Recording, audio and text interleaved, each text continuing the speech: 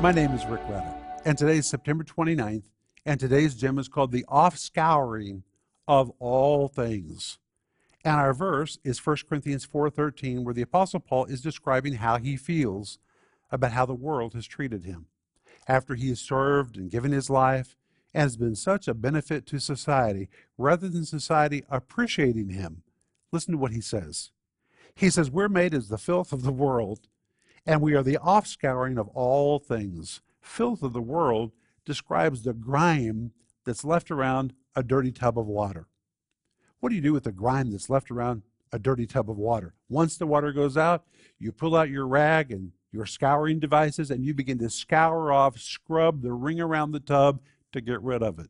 That's exactly the idea which Paul has in this verse, which means rather than the world appreciating us, they see us as the ring around the tub. And they're trying to scour us off of their society. They're trying to remove us. They're trying to wipe us out. Paul says that's how the world has treated us after all we've done for them. So if you have felt a little unappreciated, you're not alone. But Jesus is watching, and he has for you a reward. And that's what I want you to think about today.